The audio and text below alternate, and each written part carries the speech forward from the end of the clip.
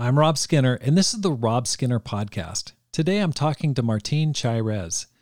Martin and his wife Tina lead a Spanish-speaking ministry in Orange County, California. He's got a burning passion for growing and expanding Spanish-speaking ministries. Listen as he talks about how the U.S. has the second largest population of Spanish speakers in the world, and yet has only a handful of full-time ministers. He talks about misconceptions about Spanish ministry, why he doesn't like the term Latino ministry. He digs into immigration, politics, and helping people without legal status. And he shares his vision for Spanish ministry going forward. All this and more on the Rob Skinner Podcast.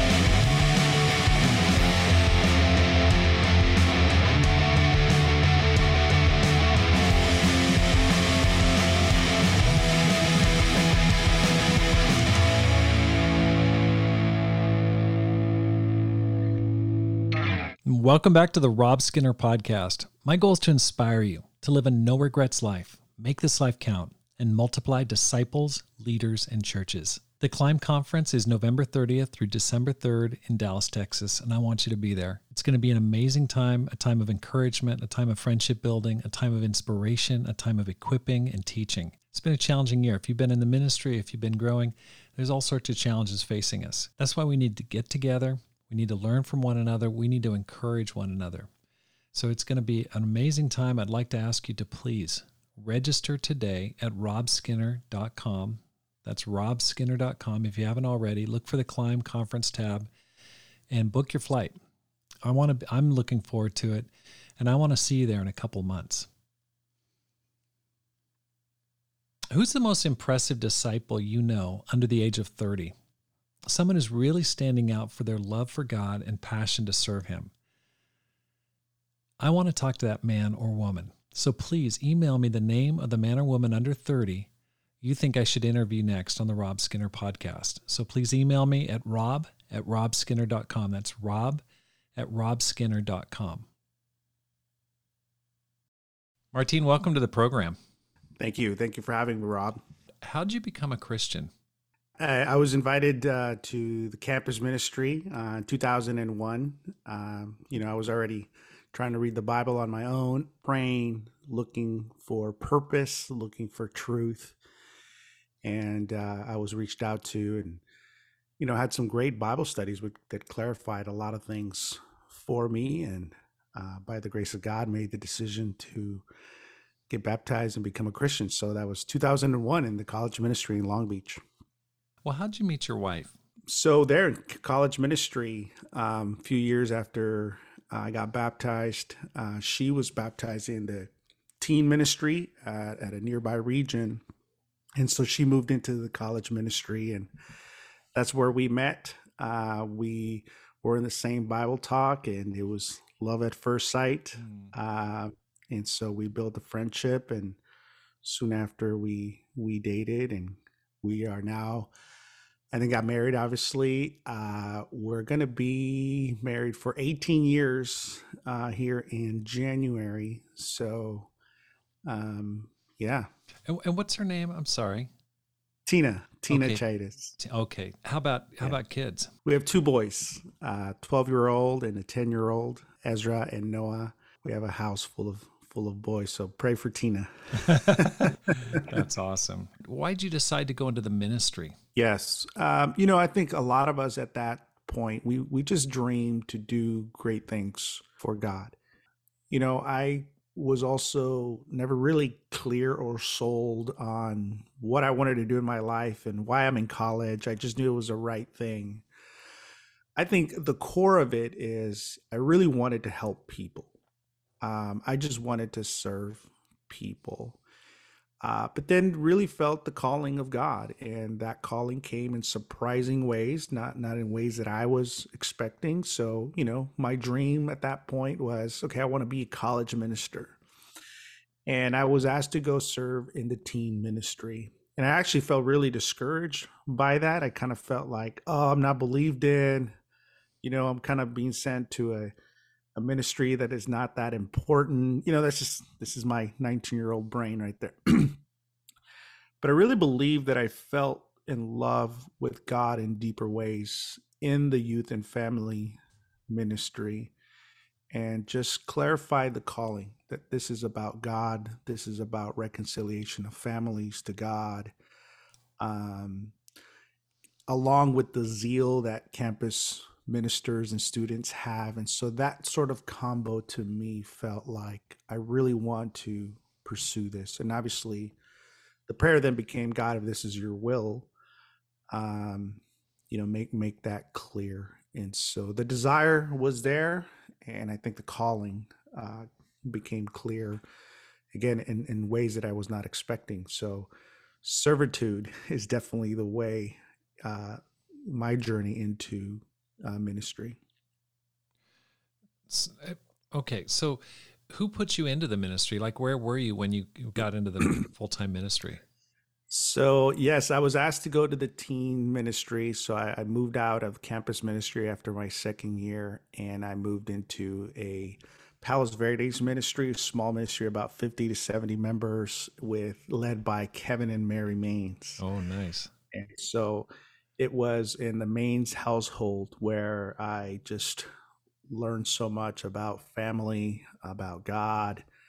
Um, my mom has done a phenomenal job raising me, but she had the challenge of being a single mom, and so I was never really around complete households, if, in that sense, especially not Christian households. And so that was sort of a lot of healing that took place for me, and Kevin just had a vision for me. Um, and really believed in me. And by that time, Tina was not my girlfriend yet. We were close to it, and she was already a campus intern. And so that was sort of the vision. Let's create a space for a youth minister, and Martin and Tina can become that, and that came through a few months after. So, okay, let's talk a little bit about Spanish ministry. You were leading traditional ministry. What ministry are you leading now? Maybe you can just give me a little bit of a catch up on Sure. from the time you went into the ministry. Where have you been? What have you been doing? Yeah, I was a youth minister. What I thought was going to be a summer, right? I always wanted to come back to campus ministry, became 12 years. Wow. And really fell in love with youth and family ministry. I was part of that generation where we transitioned from teen ministry to youth and family. And so there was a lot of adaptive changes that were taking place that I thought were really, really healthy. And then around 2013, I was invited to a conference to speak to college students to encourage them to go to Spanish ministry. And at the time, I just felt like, I don't know if I can do that, because I myself don't want to be part of a Spanish ministry. Now, at this time, it wasn't called Spanish ministry. It was actually called Latin ministry. And I always felt uneasy about that term, as far as the identity of a ministry, to identify a whole ministry by ethnicity or race. I just felt like it seems a little out of place. No other ministry is sort of identified by ethnicity or race. And I really love the diversity of the church. And so my wife's African American. We're just feeling like, I don't know if I want to do that. So I was uneasy about giving a speech there about, hey, when you graduate, consider Latin ministry, when I myself didn't want to go. And so I prayed, I did some research, and come to find out, the U.S. is the second largest Spanish speaking country in the world. Wow. And so that was an aha moment for me. I remember, talking to my wife and showing her the laptop, and, she's looking through that information, and she said, a lot of people are not going to become Christians if they don't hear the message in their language. And so that was the beginning, the birth of, this is not a Latin ministry per se. This is a language-based Spanish ministry. And so, had that conference go through, and then an opportunity opened up to lead a Spanish ministry in the west side of LA. So we did that for 4 years, and took a self-made sabbatical, you could say. We moved into San Diego, and I led the Tijuana border programs for Hope Worldwide full time for a year and a half. And as the pandemic hit, our funding, went out the door, but the program was doing really well. And Orange County Church of Christ called and, kind of set me up to be able to do both Hope and Spanish ministry here in the region. And so I've been here since. So technically, 75% employed by the Orange County Church of Christ and 25% by Hope Worldwide. I'm still the director of Tijuana Border Programs. But my local ministry is the Orange County Spanish Ministry. So that's a, maybe 10-year journey of seeing the need for language-based ministry in the U.S. And, I'm really excited to get into that. So you graduated in 2001, or you became a Christian in 2001, graduated Long Beach State, 2003 or so? Yeah, no, well, that's a whole other journey. So I graduated from Cal State Dominguez Hills. I think I completed my bachelor's in 2009. So I, kind of took a break and kind of took that journey.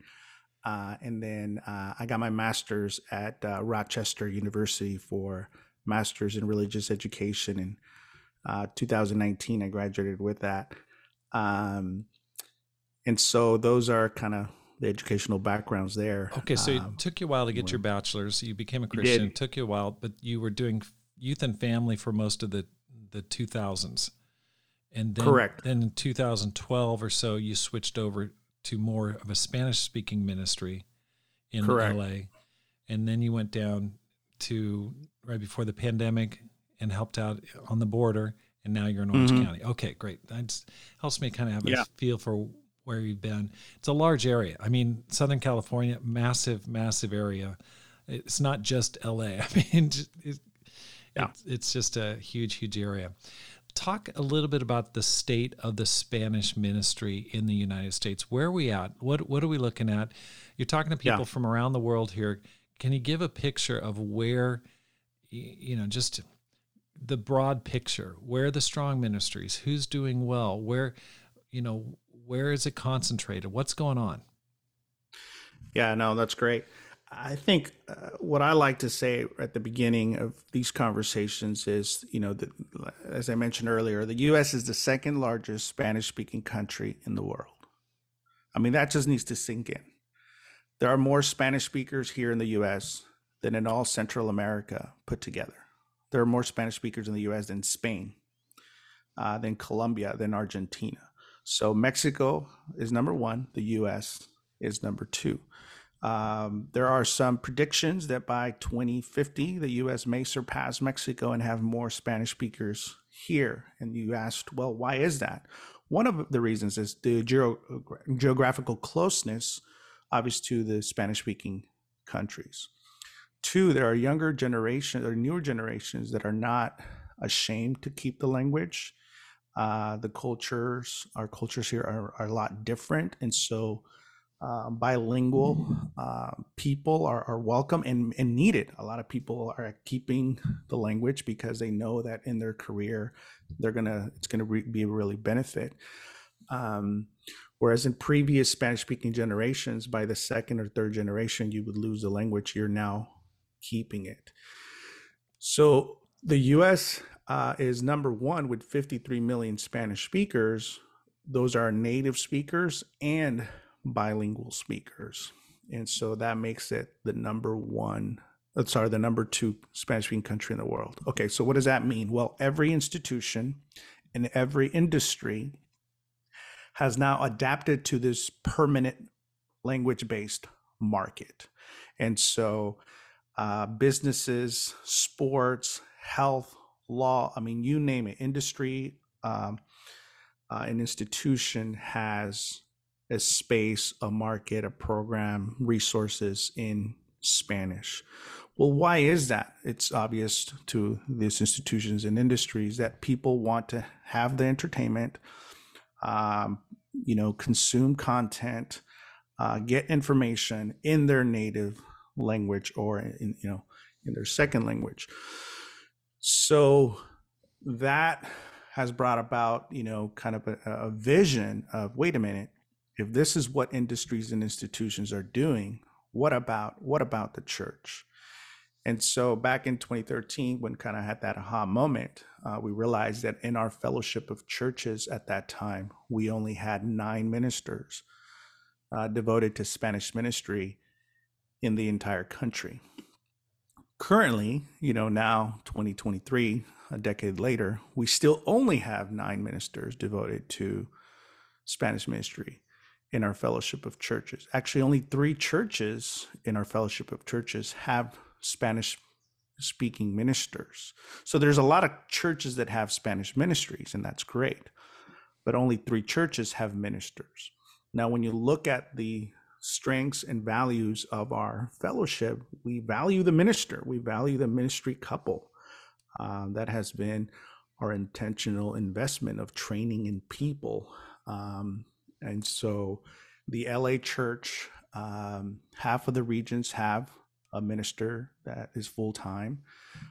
Boston, Miami, and New York, actually, so 4 churches, sorry. And so 4 of our churches in our fellowship have ministers devoted to Spanish ministry in the second largest Spanish-speaking country in the world. And so that to me sort of paints the picture, one, of the need, but maybe more importantly, of perhaps the new things that God is doing in this country in language-based ministry. Okay, so 4 full-time, 4 ministries with full-time workers. Yeah, 4 churches that have full-time ministers devoted to Spanish. Okay, so basically haven't even scratched the surface here in terms of reaching that community, that population. Correct. Okay. So when you think about, communities that are in states and cities that have Spanish-speaking communities that are permanent, they're going to be there, they're going to keep the language, it's going to stay. Those communities, those people are not coming to our churches because there's no space for them. There's no content for them. And so efforts are made to have translation, but sometimes those translations, when they are permanent, long-standing, that's not a pleasant, welcoming, that's not a formative practice for those people. And so they end up not sticking around. Right. So when you look at churches like San Diego, all the churches in Central and Northern California, the states of Arizona, Nevada, Texas, there is no minister devoted to Spanish ministry in these states. Now, I say that not with an intent of critique, just to make us aware of the opportunity that is at hand. Exactly. Okay, so this whole topic of Spanish ministry, it starts to bleed over into politics. It's a hot topic in terms of election cycles, the wall, immigration, people, sure, on the border. Just as a disciple and as a leader, how do you take that? Okay, just talk to me about how you navigate that whole concept. I mean, we've got a huge population here. There's a lot of heat about this whole immigration issue. People coming from Central, South America, and other countries. Yeah, help us out here. Yeah, no, that's great, and that is, in a personal sense, that's probably been the most difficult thing. I love our church. I want us to do well. In the last decade, I've spent much of my time persuading churches and leaders to make space for people like me, people like my parents. And so there's an emotional exhaustion from that in trying to explain these details. So, but I appreciate the question because I think there's elephants in the room that need to be addressed. And I really believe that Christians do well when we have the right information. So when it comes to the immigration, it's a matter of our theology in some sense, right? The caring for the foreigner, the immigrant, is the second most quoted command in the Old Testament next to loving God. And so there is an awareness of God's people about the foreigner that are not viewed as threats. They're not viewed as invaders. They're not viewed as takers, but they are viewed as equal parts of the community. There's a whole festival that is commanded by God to God's people, Sukkot, where they have to actually live in tents for 7 days to remember that they too were foreigners. And so God's people are always aware and conscious of the immigration journey. The restoration plan for the world begins with God calling Abraham to do what? To leave his country and go to another place. I think all of us, we can track a major move that we made, a major physical move that we made or our parents made before we came to salvation. We either moved cities, we moved countries, or our parents moved cities or moved countries that led to salvation. So if we step back from the political theater, we can see the God who is at work through the migration of people from Abraham to now. So that can change our perspective. I think another thing, and we can, kind of get into that, but just to add something else.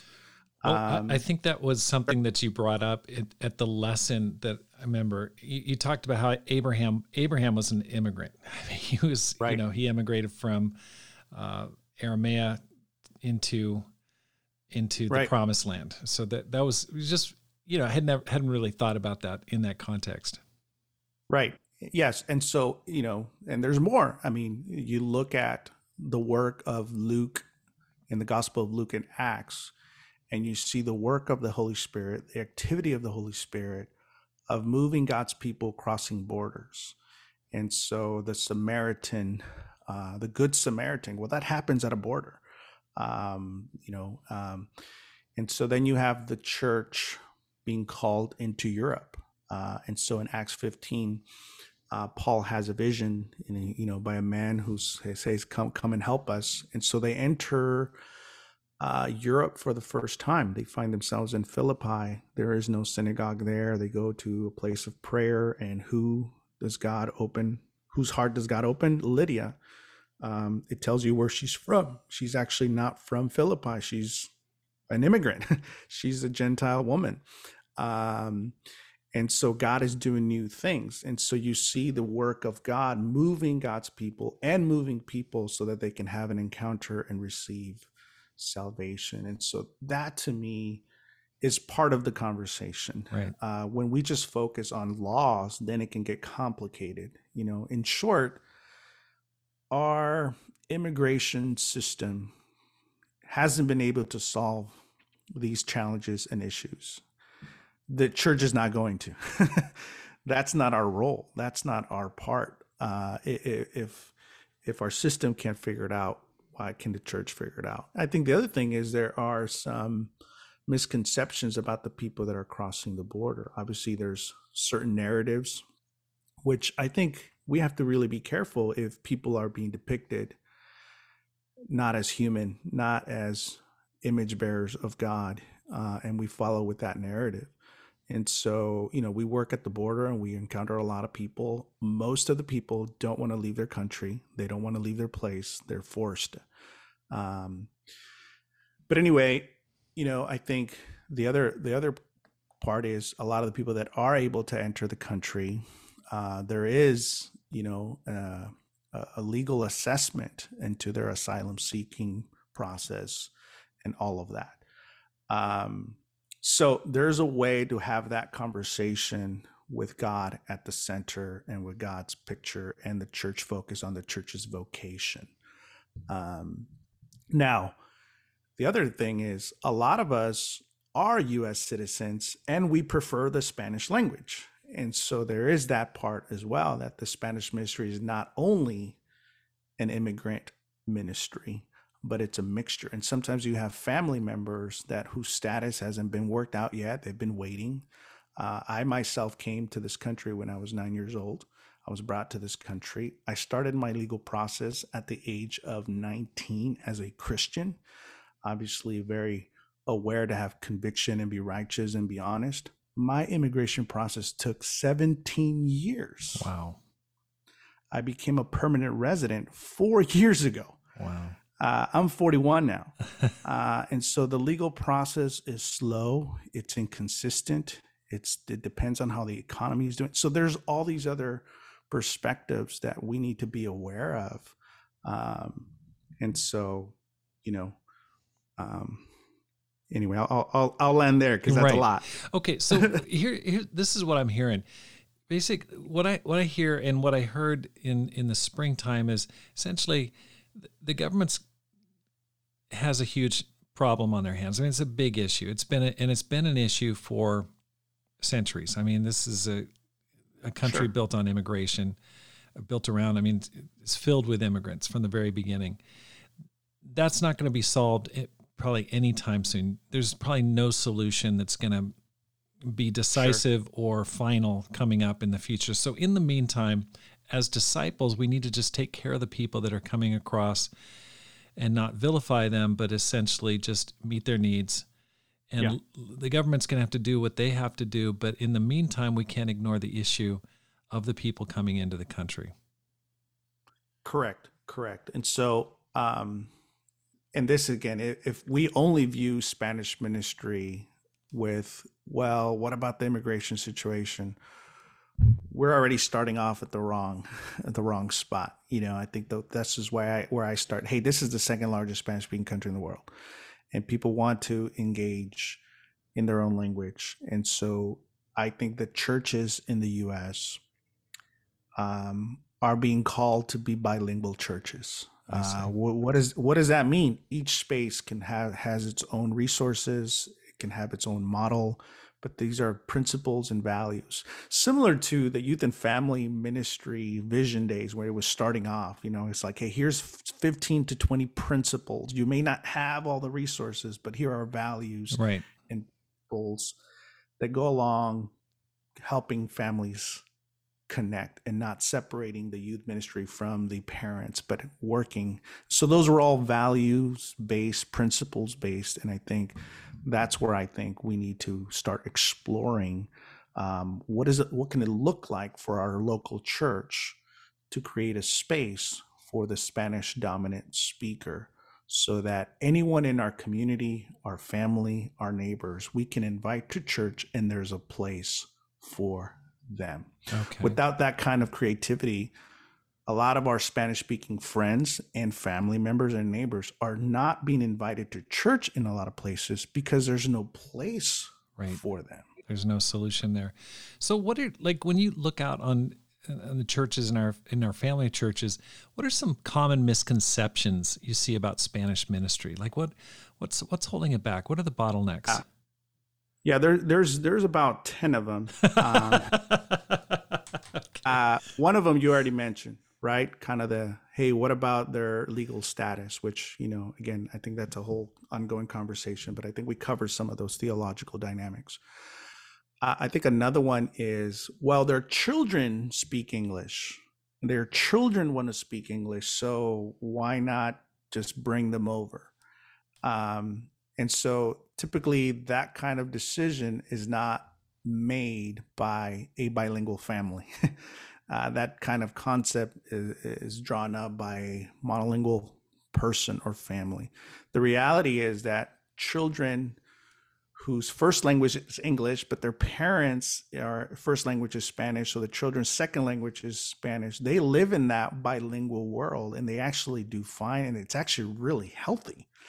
And so that's one of the misconceptions. Well, the children don't want to be there. The children don't speak the language. No, that's their day in and day out life. That's interacting with grandma. That's going to school, friends, neighbors. And so that's one misconception.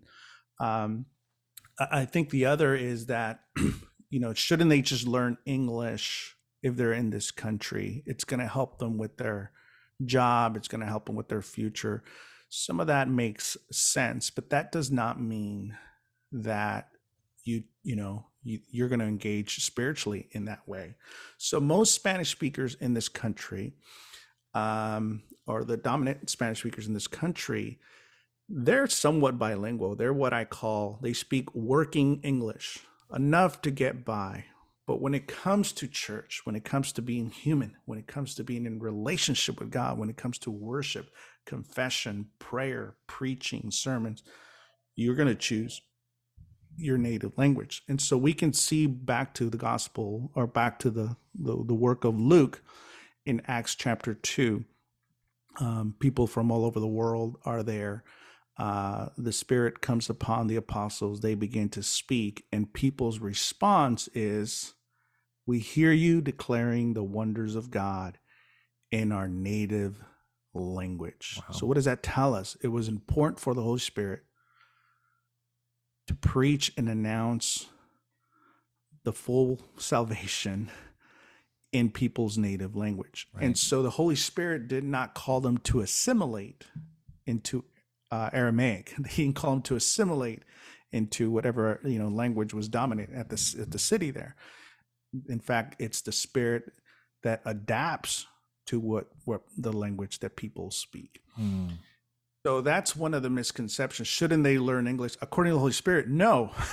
According to the Holy Spirit wants to speak their native language. And so if the church's stance is, well, they should learn English, then we're not participating, I think, faithfully to the Holy Spirit's values. Because if the Holy Spirit chooses to speak their native language, then the church, who wants to be led and in step with the Spirit, should speak the native language. So that's another misconception. The third here, and I'll leave it at that, and we can maybe I'll land here, is that sometimes Spanish ministries get really frustrated. A lot of the volunteer leaders, there's major burnout. They've been creating content, preaching, working full time. Often they're not represented in decision-making circles or processes. There's a lack of representation of people that are bilingual, are culturally aware. And so a lot of times decisions are made without the cultural sensitivity, inclusion of Spanish ministries. And so there's a lot of frustration. And so a lot of those volunteer leaders at times, can have difficult conversations with their leader. And those conversations at times have gone out of hand. But when does that not happen? That happens in every ministry, where people that have tensions. Another challenge that can happen with that lack of representation and the volunteer sort of burnout, is that the Spanish ministry without a minister begins to become kind of an isolated ministry. There's challenges, there's issues like in every ministry, and a lot of times the minister or the elder comes when there's a big major problem. And so for staff, eldership, leadership, a lot of times their only experience is when there was problems. There was no visits prior. There was no encouragement prior. There was no resources prior. There was no coming to preach prior. But, my only experience is when there was a major crisis and an issue. And then that narrative becomes, Spanish ministries can be very problematic. We had a big problem with ours. So I think Spanish ministry is one of the only ministries that has a stigma to be a problematic ministry, when the reality, tell me which ministry doesn't have problems. Right. But no ministry is labeled, like the campus ministry, if it has challenges, it's not labeled like it's a problematic ministry. The singles, you name it. But a lot of times the Spanish ministry is labeled in that way. And I don't think that's fair, and that's not right. And so it doesn't have vision, because now there's sort of caution and fear or concern. And so when that's your motivation, you're you're not going to build vision into it. And so Spanish ministries need the opposite. They need the vision, the presence, the shepherding, the encouragement of the evangelist, the eldership. They need to be included in decision-making process, be viewed immediately and intentionally as an equal part of the church, not as a side ministry. So those are some of the bottlenecks and challenges that I think we need to kind of reframe Spanish. And I've heard some of those things, like, the Spanish ministry is a lot of drama involved. But when you say that, that makes sense. If it's not giving any attention, then it seems like a drama-free ministry. But then when you start giving it attention, then of course problems are going to surface, and probably the only thing that gains attention is serious drama that can't be handled where you need it. So that becomes the focal point. So that makes a lot of sense. Right. When you spoke at the Pacific Southwest Conference, it was powerful. I mean, there was a lot of passion. There was a lot of emotion, and I could sense there was a lot going on underneath the surface. There was an intensity there. Can you talk a little bit about that? Where's that come from? It's urgency. Our friends, our neighbors, our relatives are not hearing the message of God in their native language. This is a salvation matter. And so I think that's part of where that passion comes from. It's about God. It's about salvation. It's about what God is doing. The U.S. being the second largest Spanish-speaking country is not a problem. That is a work of God. And God is doing things that the church needs to adapt to. And I think a lot of times we want God to adapt to what the church wants. And I think that, part of that message was, listen, church, we need to adapt to what God is doing, rather than, have God adapt to what the church wants to do. And so, yes, the purpose is we need Spanish ministries in the U.S., but it's also something bigger about our lack at times of awareness of what God is doing.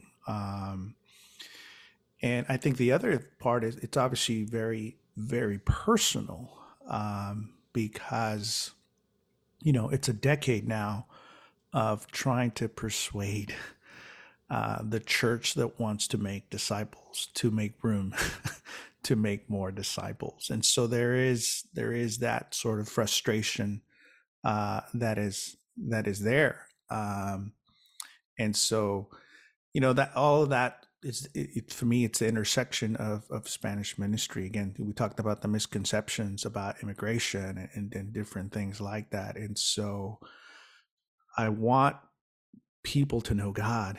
I want the church to be faithful to what God is doing. I want us to be relevant. I want there to be space for every person in our community. And so that's a lot of where that passion and urgency comes from. And here's the other thing. I think a lot of the resources that we need are already in the church. And so when you look at our campus ministries, more than half of those campus students, the entire country, they're bilingual. So they are what I call Moses, Nehemiahs, Pauls, that are able to step into one culture and speak that language and make the connection with the other culture.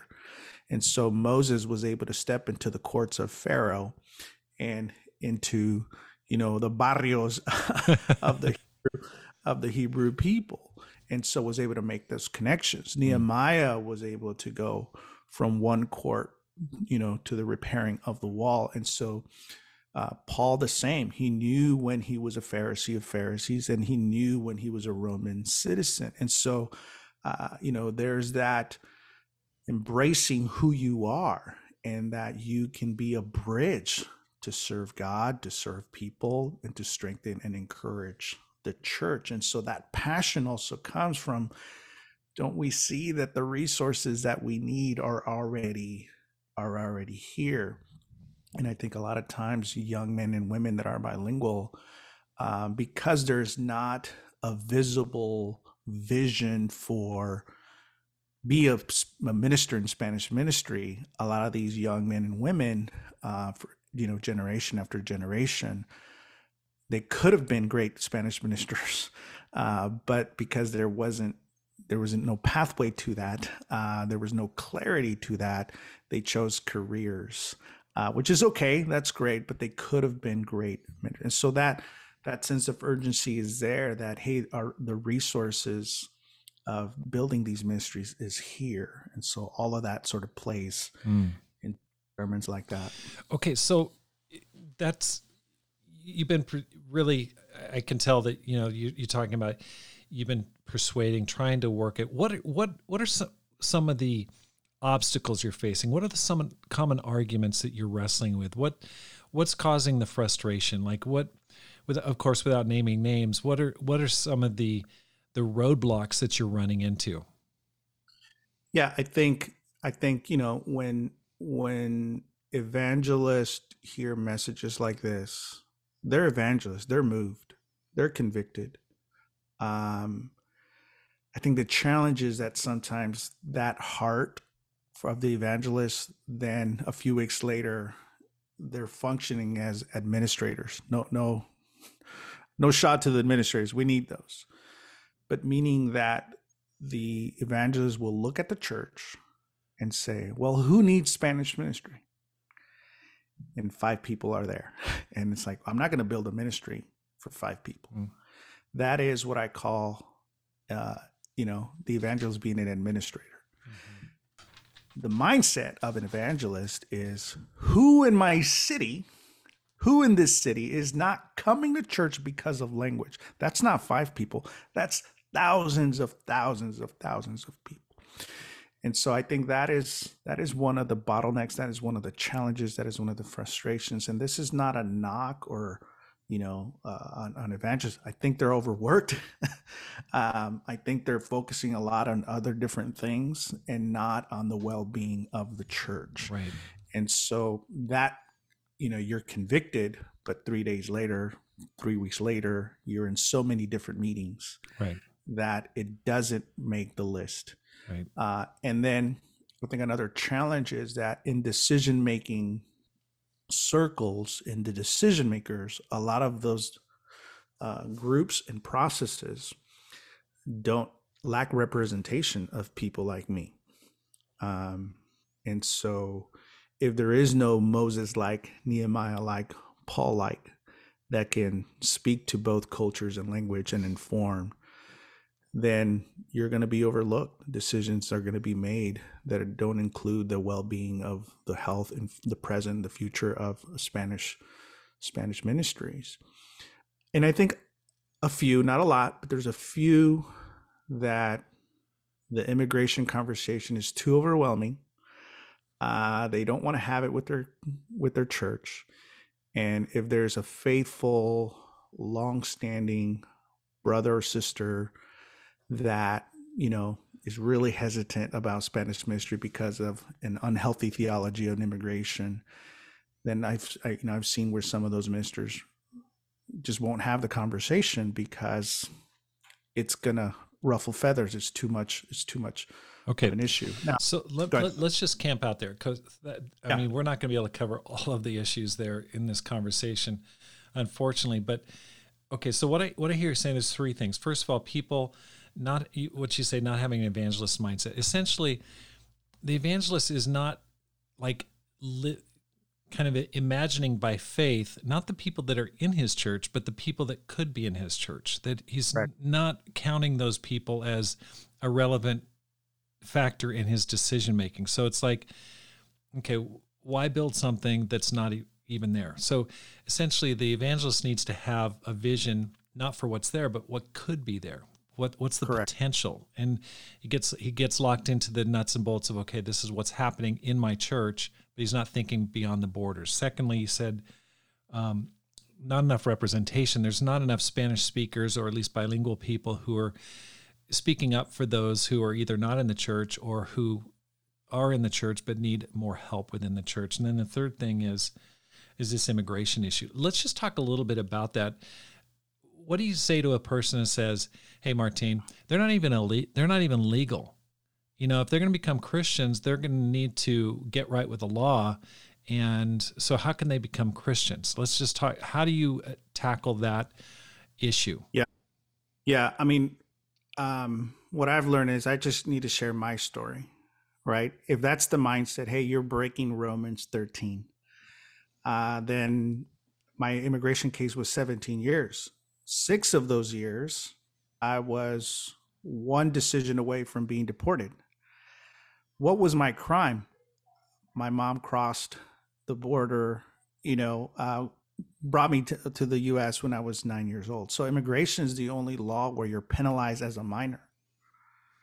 Every other law, if you commit a crime as a minor, it's fine. So immigration is the only law. And so with that mindset that there's no way I could be part of the church, and then it makes no sense. Am I not able to be part of the church and be baptized and be a minister if my documentation isn't complete? I mean, there is no consistency. Currently there is no pathway to citizenship. It doesn't exist. And so people think, oh, but you're doing it legally. It doesn't exist. There is no pathway. And so I think if disciples understand this, if decision-making groups understand this, they say, wait a minute, what do you mean there's no pathway to citizenship?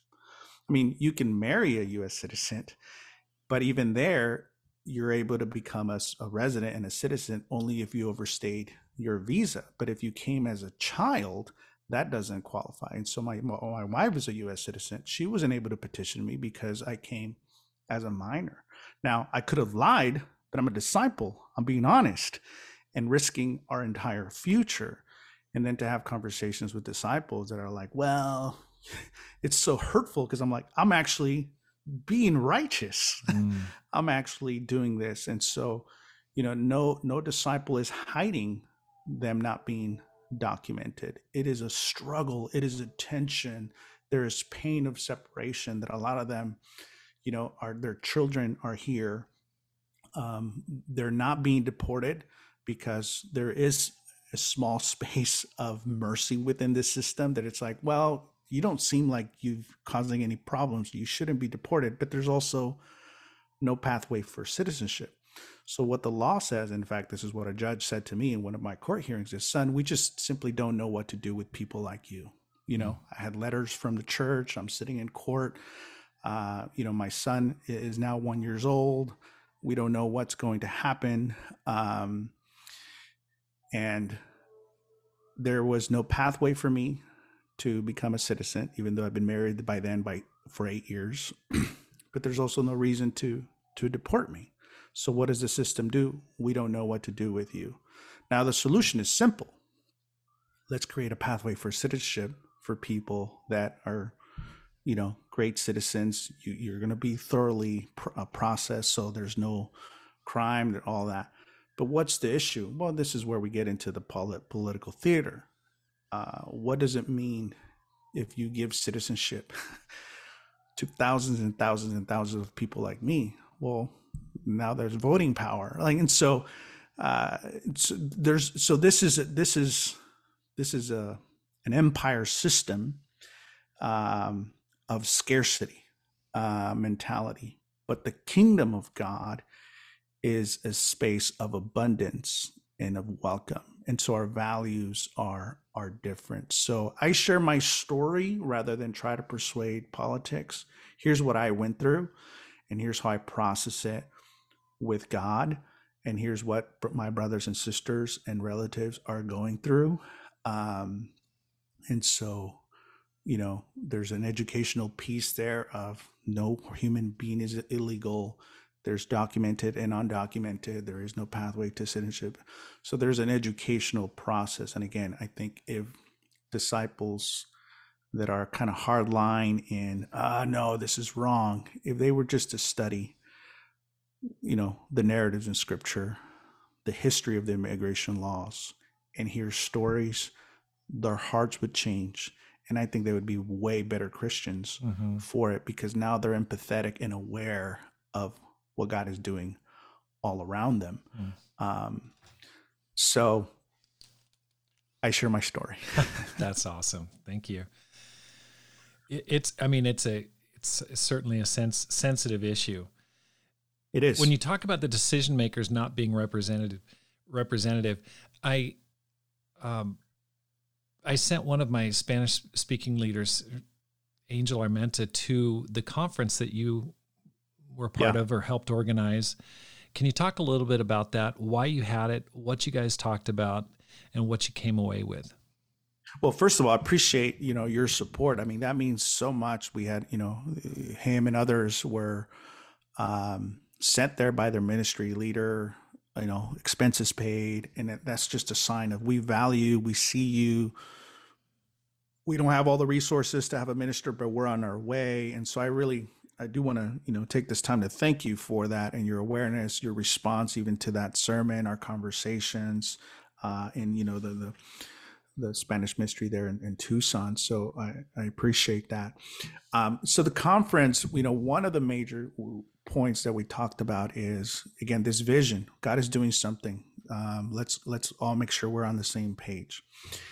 And then, this is a space also for self-critique for the Spanish ministries. One of our challenge has been that quite a handful of people, in my opinion, have been stubbornly holding on to the term Latino ministry. So that was one of the things we talked about. Hey, we got to let that terminology go. I think it's harmful when you identify a ministry by ethnicity and race. And here's what I mean. If I'm a Spanish speaker in your church and I go to you and I say, hey, we need a Latino ministry. You're like, wait a minute, what? There's a lot of Latinos in my church that are not Spanish speakers.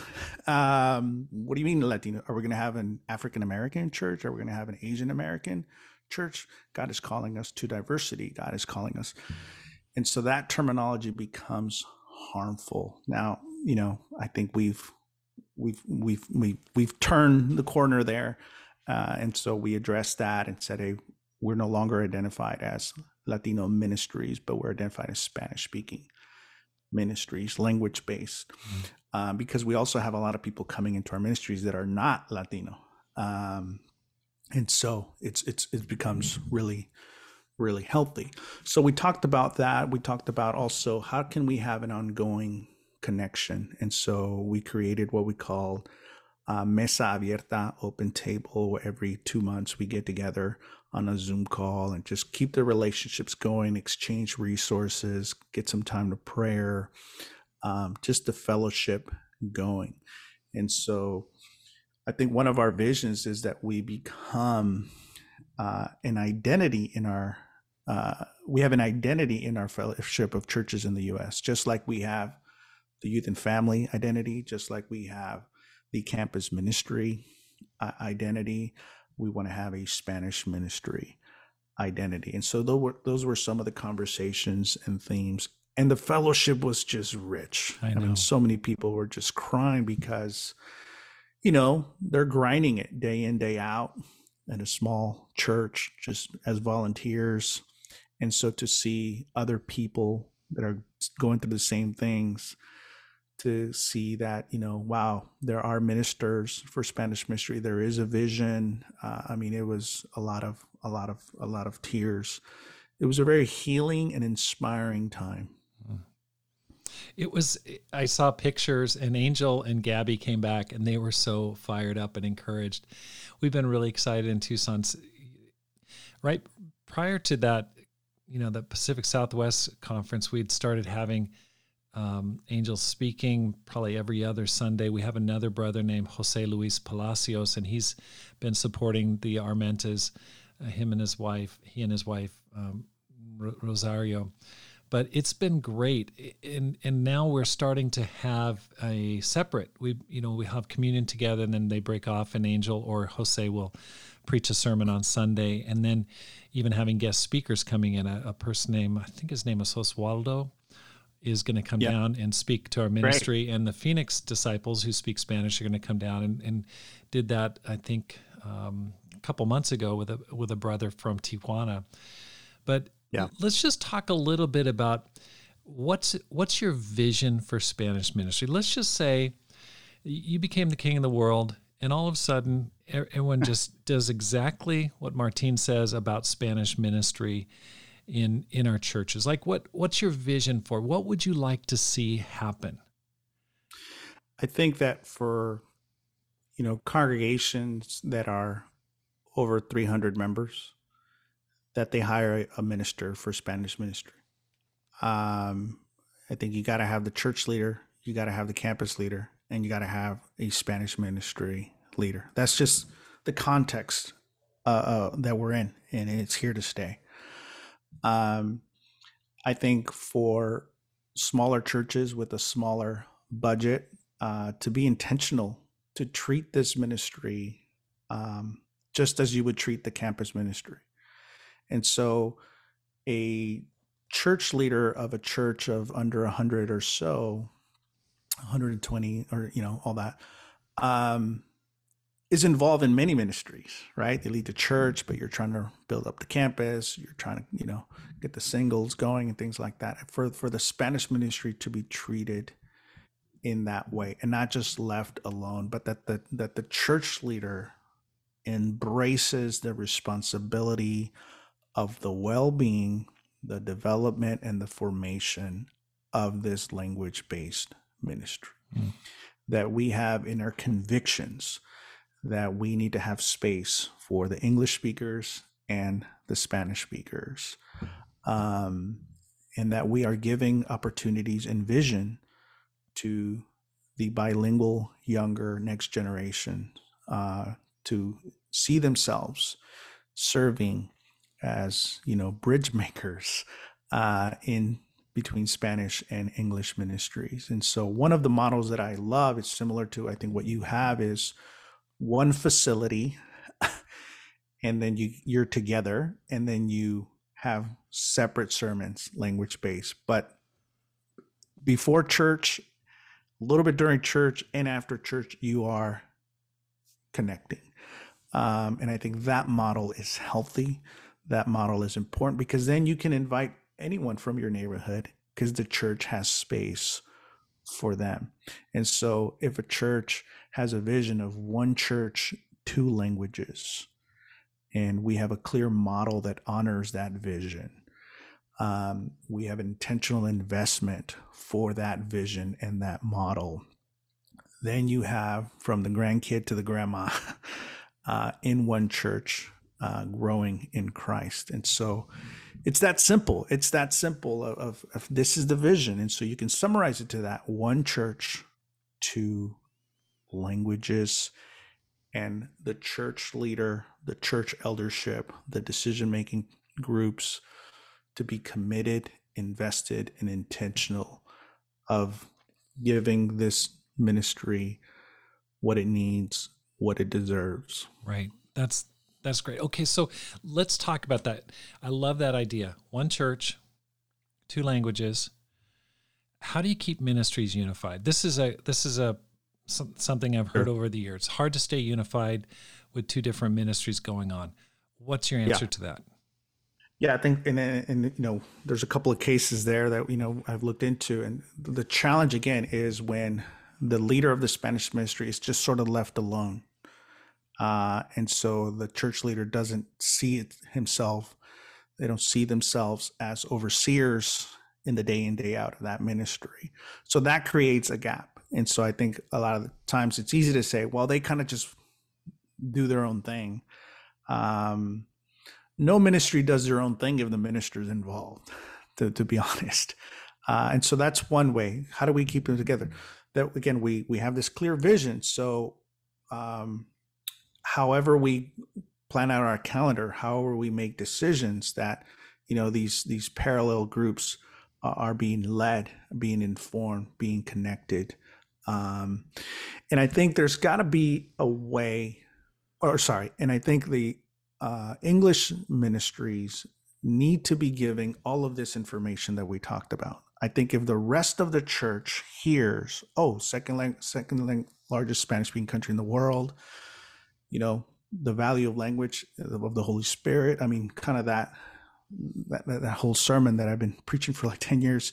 I think the church, if they get that, they'll embrace that. I think a lot of times we have comments from people from the English ministry to say, well, the Latinos are always over there. I say, okay, let's not use that terminology for this ministry, the Spanish ministry. And so again, educating the entire church so that the burden is not just on the leadership. I've been mentioning them a lot, but that the ownership is on the entire church, that we have true care and ownership for one another. And so this is part of, having a clear identity of the church, one church, two language. And so there's an intentionality to keep that narrative going. Mm-hmm. One thing that I think it's important is to have public bilingual services, maybe 2 or 3 a year, where as a church we say, here we celebrate language.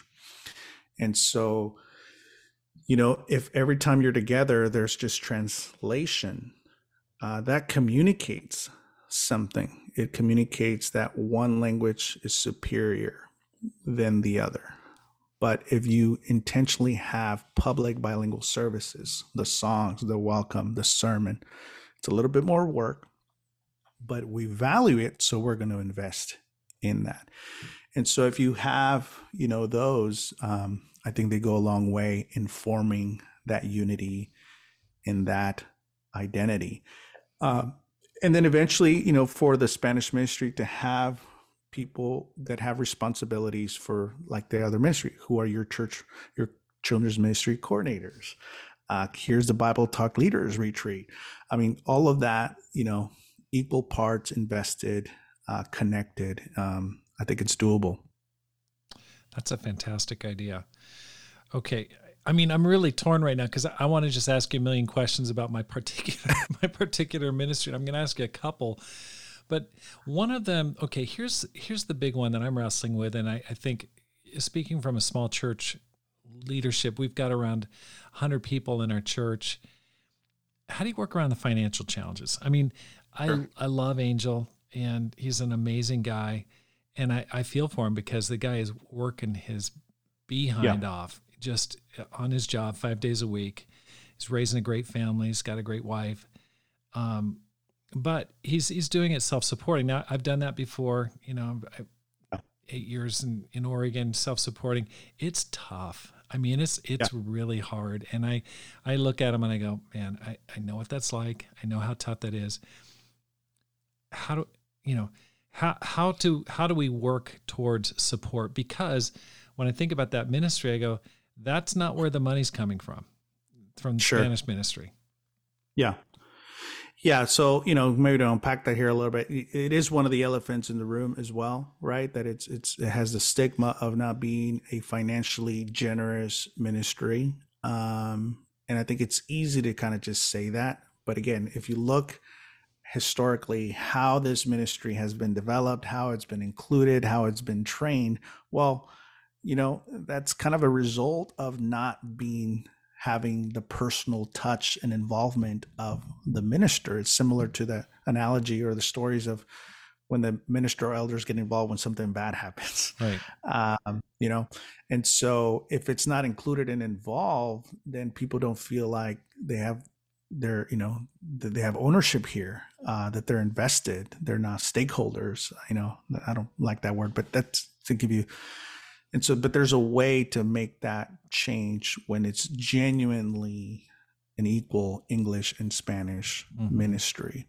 Now, we need to be realistic, right? In a church of 100 and growing, and it's hard to have a minister right away. But I think, okay, so where does the Spanish ministry minister rank in the value system of that church? And so to be able to name it, to be able to have a clear plan and a vision, it's great. Now, a lot of our groups that are in these smaller churches may not ever get to a place financially where they can have a minister. I think that's okay. Not every ministry is going to have a minister. Now, if you're in a bigger church, congregation, bigger city, that's something else. I'm talking about kind of smaller cities, smaller churches. And so there is a way of, okay, what is the rhythm of life and the health of this ministry and these volunteer leaders? And so there's ways, I guess what I'm saying is to just kind of clarify that long-term plan and an assessment of where we're at, what's realistic, right? Bring those principles and values. I do want to mention this when it comes to finances. A lot of our brothers and sisters in Spanish ministries, there is an injury that they have there of, okay, I've been a Christian for 20 years, 30 years, and I've seen people come from Latin America and be thanked and praised, and we have bilingual services. But I've been here 25 years, 36 years, and some people still don't know my name. Or, the minister that was here prior didn't really take care of us, and he gave a bad report on his way out. So there are some relational issues that need to be sort of restored. And then you have special missions, right, where you see so much funding go out into the Latin American Spanish-speaking world, but then there's no resources for the local Spanish ministry. And I think that can create a scarcity mentality in the Spanish ministry. Right. Where you say, well, I'm not going to give because you're not even really giving me. And that's a spiritual issue. I mean, that's real pain. That's real. But so that needs to be addressed. Both lament the fact that, okay, there has been, if there's been neglect, let's call it that. But that doesn't mean we no longer engage in these principles of generosity. How can we solve that? But again, this needs pastoral work. Right. Without that pastoral touch, that minister touch, a lot of these situations stay permanent and stuck. And so you have, you can look at the Spanish ministry and say, well, it's not a generous group. The reality is there's just deeper issues that are relational injuries within the church. And I think when those are attended to, there could be a renewed vision there. Okay. Gosh, there's so much to talk about. One of the things that I was talking to Javier Amaya in our last conversation when I interviewed him. He talked about his vision to plant churches, Spanish churches in the United States. And I thought that's a great idea. I mean, like Tucson, I think the demographics are at least 45% are Hispanic. It's probably more. It's probably underreported. And I think Angel is telling me that 20% speak only Spanish in Tucson. I mean, we're close to the border. I think we're like 90 miles from the border. So there's a big population. What are your thoughts about, domestic plantings here? Yeah, that's great. It's, I think one of the challenges is it going to be misunderstood, right? As, well, you're doing your own thing. And I think this is what makes some of the ministers in Spanish ministry a little gun shy, because it just takes one comment where it's hinted that you're kind of doing your own thing, to be like, whoa, I don't want to create that, so I'd rather not take risk or try new things. But I appreciate the vision there that Javier laid out. I think, why not? I think we're at a place where we need to try new things. Right. I agree. And we need to explore and be okay with that. And so, when you look at Central California, for example, man, what a place to plant churches. Right. Spanish. Right. Again, this is where we need the campus ministers to understand this purpose and this vision, right, and to be able to transmit that to their campus ministry, so that post-campus ministry, there is an opportunity where you can take your language, you can take your culture, you can take your faith, your Christianity, and invest it in areas and in cities that we really need it. Right. Okay, there's a lot of people with just what do you tell the church in, Spokane, Washington or something, or some other smaller place, lots of whites, Sure. a few blacks and just a few Hispanics. And they're like, how do I apply this? Or what do I do in this situation? That's not, I'm Southern California. What is it? Is it more than 50% are Hispanic? I don't know. Yeah. What are the demographics? Yeah, that sounds about right. It's interesting. We have a Spanish ministry in Minnesota. And so because of the lack of work in some of these, or the labor shortage, a lot of Spanish speaking families have been moving into communities and places where historically there hasn't been a presence. And again, when, the Spanish speaking communities, when they move for work, they establish their own community, they establish their own market, they establish, they keep the language. And so there are a lot of places, Georgia is in huge need of Spanish ministry, Virginia, Baltimore, and so there's definitely, Indiana, these are places that we typically don't think about. But again, this is the second largest Spanish speaking country in the world, and Spanish speaking communities have a great, ethnic work, mentality. And so you move to the places that give you opportunity because you want to make a better future for yourself and for your family. So I would say to those people, walk through the city, make an assessment, asking the questions with God at the center. Okay, what is God doing here? Who are the new people that are moving in? Who are the new neighbors? What does it mean to love my neighbor if my neighbor demographic is changing? Right. Is this the work? Is this the work of God? What is God up to here?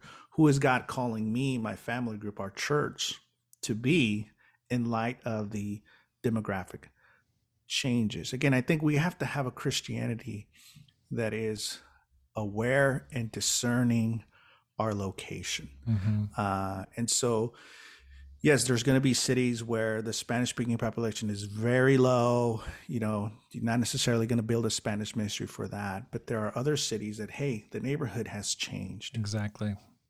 Community has changed.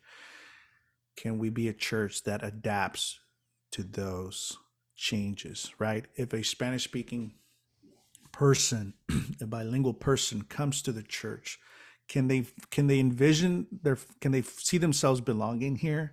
Can they see themselves bringing their aunts, their uncles? We need to create that. And so how can we create a space that is a little bit ahead of what God is doing, right? We're preparing for the harvest. We're preparing for the things. And so let's start working on bilingual songs. Let's start working on these things in preparation for the things that God is doing. I think a lot of times God works in the city first and then in the church.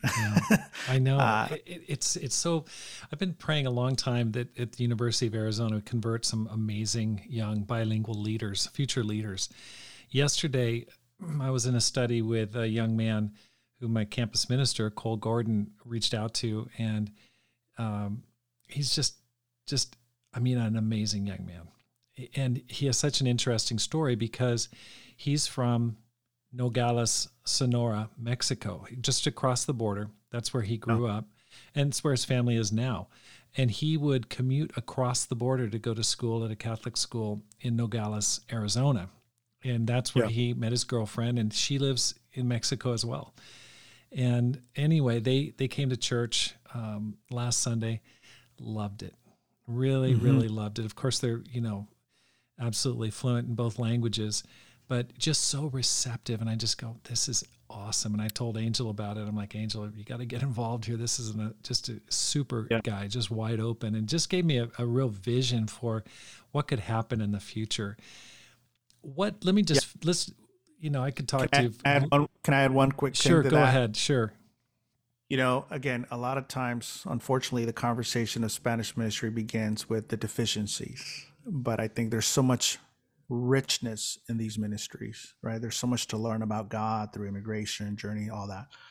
But I think one of the things that it's common in Spanish-speaking cultures is that it's a faithful community. You grew up with God at the center of the house, usually typically led by grandma. There's such a thing called as abuelita faith. Mm. And so these values of God, of family, of sharing meals, of taking care of one another.